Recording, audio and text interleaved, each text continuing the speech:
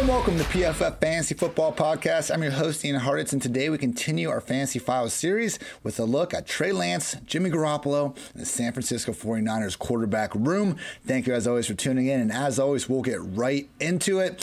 If you've been living under a rock, there's been a lot of drama going on in the San Fran QB room this offseason. We were all hoodwinked, bamboozled, led astray, amok, however the hell the quote goes.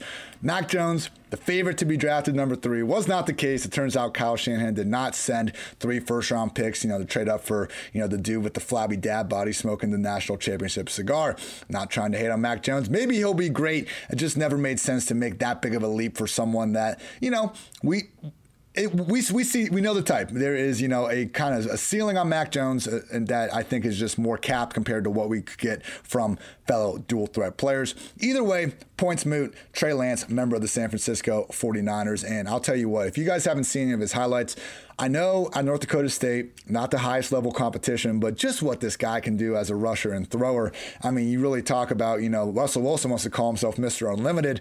Trey Lance forces defense to cover every single square inch of that field, and he might just be able to do it, in a less reckless manner than, a rookie year Josh Allen or a rookie year Drew Lock or something like that, because he is in a great offense and he has Kyle freaking Shanahan by his side. So we'll start things off a little bit just more on Lance as a prospect. PFF, specifically Mike Renner, PFF Mike, college football lead analyst, great guy, stated the following about Lance in our 2021 NFL Draft Guide. In an utterly loaded class, Lance may have more pure physical talent than all of these QBs. However, quarterback is still a performance position, and that's where Lance will be a difficult evaluation. Operating a run-heavy offense against FCS competition is a massive difference from operating a pass-happy system against an NFL defense. But even with some accuracy issues, Lance still has a high floor because of his rushing ability. He is a battering ram with the ball in his hands and will be a weapon in the red zone short yardage situations. Combine that with an arm capable of slinging it 70-plus yards downfield in a flick, and it's scary to think what he could become.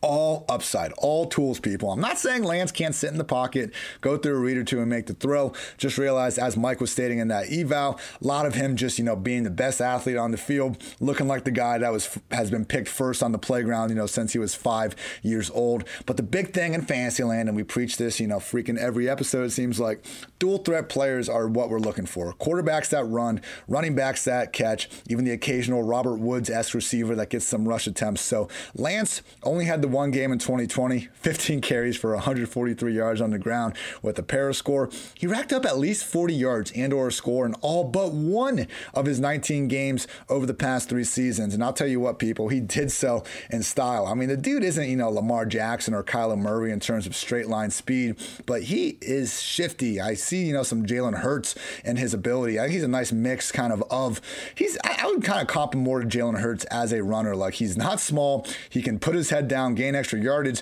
He's also freaking nimble out there. I mean, we're seeing him juke out legit defensive backs, and I know legit defensive backs are at the highest level of competition, but again, when we're seeing, not just us having to make this eval, but Kyle Shanahan, the 49ers, feeling comfortable enough to make that eval, that's when we can feel better. Anyway, average of 73 yards per game over his final 2 seasons reflects the reality that we're looking at a likely fantasy QB1 the second he gets the job. It's just so huge to have this rushing upside, people, and we've talked about this a little bit more specifically on the Jalen Hurts version of this Fantasy Files movement. But, just historically, when we see quarterbacks get this sort of rushing workload, they don't bust. It's just too high of a floor for them. I got some numbers to put that, more into a clear view. But yeah, people, overall, we have had 22 instances of a QB totaling at least 100 rush attempts in a season since 2010.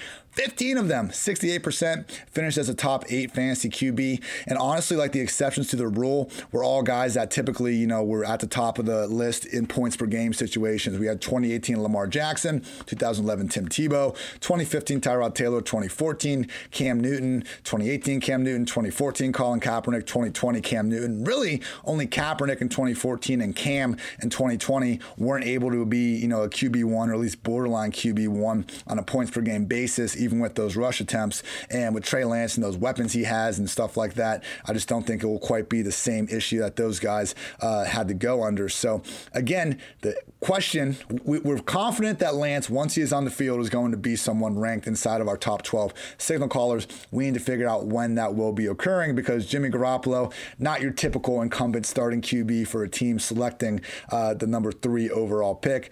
Credit to Jimmy G. He gets a lot of crap, on fantasy Twitter, and he's never been this, amazing fantasy quarterback, but the guy, he's a winner. He's just a winner. And whether or not that's all due to him or not, he is 24-9 as a starter in San Fran, including the playoffs. And you look at some of the overall statistics, and you might, mistakenly call Jimmy G one of the better quarterbacks in the NFL.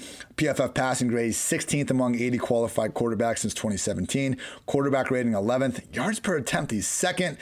Here's where the thing goes south, though. Big time throw rate, tied for 70th. Average target depth, tied for 74th. Nobody has averaged more yards per attempt on passes thrown behind the line of scrimmage than Jimmy G over the past 3 years.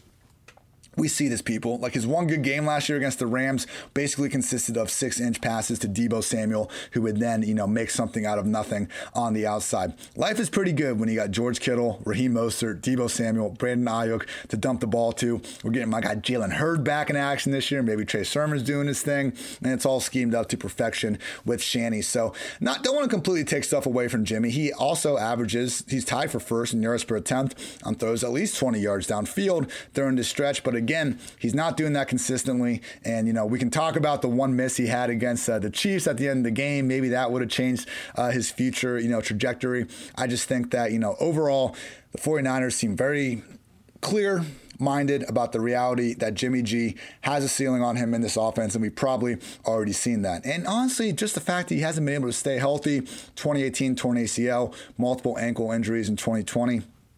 Like, they used the number 3 overall pick on Trey Lance for a reason, people. They did not want to go back to the Jimmy G pocket system quarterback path. That's why I didn't select Mac Jones. So the question is, when is it going to happen? I understand Kyle Shanahan told us, yesterday, basically, I'm recording this on, July 28th, a Wednesday. Kyle Shanahan told us there's no competition. Jimmy G's a starter. He'll be getting the starter reps.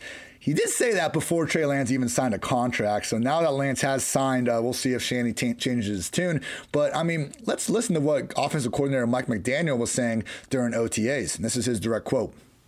You try not to get too far ahead of yourself. Of course, it tempts your mind a little bit, but really, you have to get back to the basics. And with a guy like Trey, you're just teaching him the offense and coaching him on fundamentals and seeing where he can get, preparing him to compete in training camp.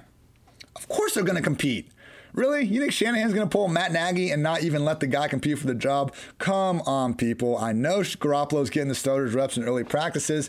What happens when Lance starts showing he's the better option from Jump Street? So we'll see. I would say, unfortunately, unlike the Bears, who I think have maybe an easier schedule to just naturally progress Justin Fields into getting into the game. His isn't completely clear either. But for the 49ers, I think the earliest we could see if he is set on letting Jimmy G be the quarterback to at least start the year, earliest might be week 6, because it's a pretty easy schedule for him to get going.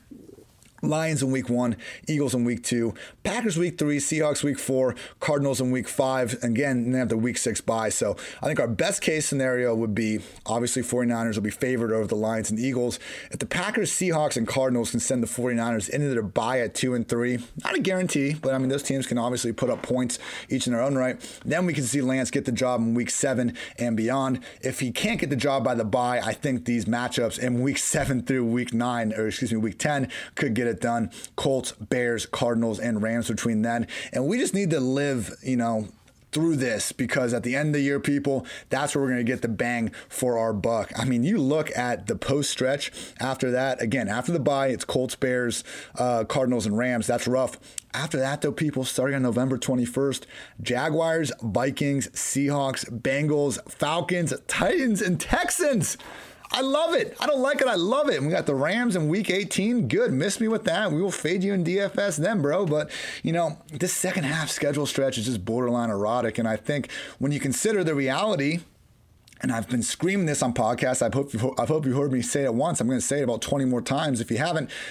draft Trey Lance and draft Kirk Cousins, and you have the best mix of both worlds. Because as great as Lance's second half schedule is, Cousins is like that in tenfold for the first half of the year. The Vikings start the year in their first 7 weeks: Bengals, Cardinals, Seahawks, Browns, Lions, Panthers, Cowboys. Ideally, people, we get a top 10 stretch from Kirk Cousins to start the year. Trey Lance gets the job, and we get a top 10 stretch from him to end the year, and we can get both guys outside the top 12 QB range to begin with. So ultimately takes me to my Trey Lance ranking. I have been moving him up throughout the offseason. He now rests as my QB 15. I'm still taking guys that I think have year-long QB1 upside ahead of him. Matthew Stafford, Ryan Tannehill, Joe Burrow, even Baker Mayfield. That's a tough one for me, but I would go Baker just ahead of Trey Lance. I'm taking Lance over basically everyone else there. Over the rookies, again, I just think that, when you look at Lance, who Mike Renner comped him to Taysom Hill with actual arm talent, he's just going to be the most fantasy-friendly quarterback. And I won't disagree with anyone that wants to put him number 3 behind Fields and Lawrence in terms of real life. And it's close in fantasy as well. I mean, I'm not trying to say he's just a tier above these guys by any stretch. I just think it's so hard to find quarterbacks these days that have the potential for, 20-plus rush attempts, or not 20-plus, but, 10-plus rush attempts per week. And that seems to firmly be within Lance's potential range of outcomes. So Trey Lance, I think after most people probably already signed their QB1 in fantasy drafts, draft Trey Lance, wait a bit longer, get Kirk Cousins. If Cousins is gone, you can get Ryan Fitzpatrick even later. And I think, continuing to get borderline QB1 upside more weeks than not. Jimmy G, I just don't think is someone you need to, even think about drafting in fantasy land. Even at his best, he's been, really a game script dependent quarterback. I mean, hell, what do you throw 34 passes and like 2 playoff wins in the year 2020? Like, come on, people. All the signs are telling us the 49ers have, really been playing in spite of Jimmy G's performance. Now they got a guy that could open up this entire offense. And it's a situation where I think it's important to remember, like, we're trying to win a fantasy tournament here. We're not trying to win a most accurate projection tournament. And that's why, we always need to look at fantasy projections and at fantasy rankings in different lights. If you're trying to take down the Fantasy Pros ranking competition, you should absolutely have Trevor Lawrence ahead of Trey Lance, because Lawrence is going to start 17 games. He's going to score more fantasy points than Trey Lance. Now, who's going to score more points per game? I would bet Lance. That's why I want Lance. And I think that where they're going, and he's cheap enough already, like, if we had to use a top 5 round pick to get Lance and he wasn't going to start, like, that's a very steep price.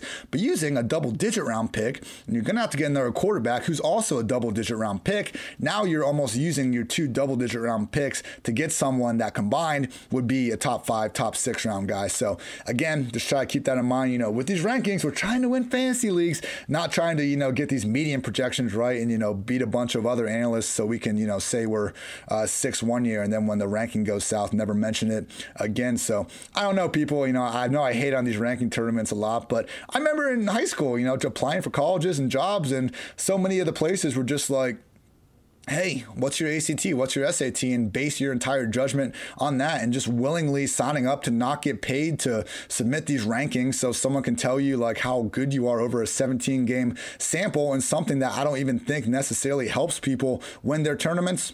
Yeah, I'm out on that idea. But big takeaway, Trey Lance, fantasy-friendly quarterback, and he does fit the mold of what we've seen from past rookie QB1s. We've only had 7 of them since 2010. Cam Newton, Andrew Luck, RG3, Dak Prescott, Russell Wilson, and Kyler Murray.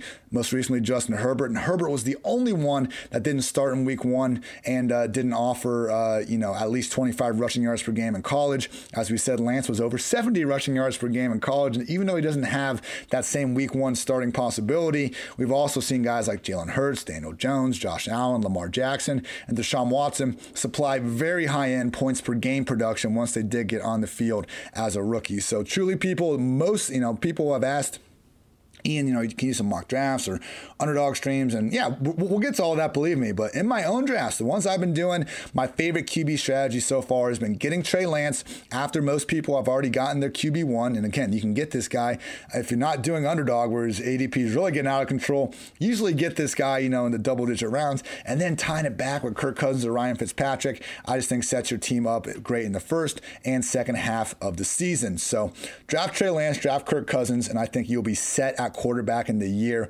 2021. What a time to be alive, and what a time to give a shout out to some ads before we get on out of here. And I'd be remiss if we didn't quickly give a shout to our friends over at Fantrax. Fantrax NFL Fantasy Football League Manager is the most customizable, easy to use, and feature-rich platform in the entire industry, and PFF is gearing up to play our league on Fantrax this season. One of the coolest features they have is you get bonus points for touchdowns of different yardage. I mean, how about that? Can we all agree that a 1-yard touchdown plunge isn't as difficult as a 50-yard catch? Yeah, I think we can. Why are we treating them the same? You don't have to at Fantrax. Whichever league you're in, you can customize it exactly the way you want. If you're coming from another site, that's no problem. Fantrax can import any of your current leagues. Sign up and play now at fantrax.com/PFF, and get this, people. Get a chance to win an autographed jersey from Josh Allen, a.k.a. QB1 Visor God. That's fantrax.com/PFF, the home of fantasy sports. Go get you that autographed Josh Allen jersey. Also wanted a quick note, give a shout out to our friends over at Manscaped. Manscaped offers precision engineered tools for your family jewels. Manscaped just launched their 4th generation trimmer, the Lawnmower 4.0. Join over 2 million men worldwide who trust Manscaped with this exclusive offer for you. 20% off. 20% off, people. That's legit. Free worldwide shipping with the code PFF at manscaped.com. Get 20% off and free shipping with the code PFF at manscaped.com. That's 20% off and free shipping at manscaped.com, and use code PFF. Unlock your confidence and always use the right tools for the job with Manscaped. Thank you as always for tuning in to PFF Fantasy Football Podcast. New episodes every single day throughout the summer. Really hope you guys will enjoy a 10 question series I got coming out. Should also be out today when you're listening to this on Thursday with Rich Rebar over from Sharp Football. Love Rich, and we go through some key quarterback questions, actually gearing up for that podcast next. So thank you again for tuning in, and until next time, take care, everybody.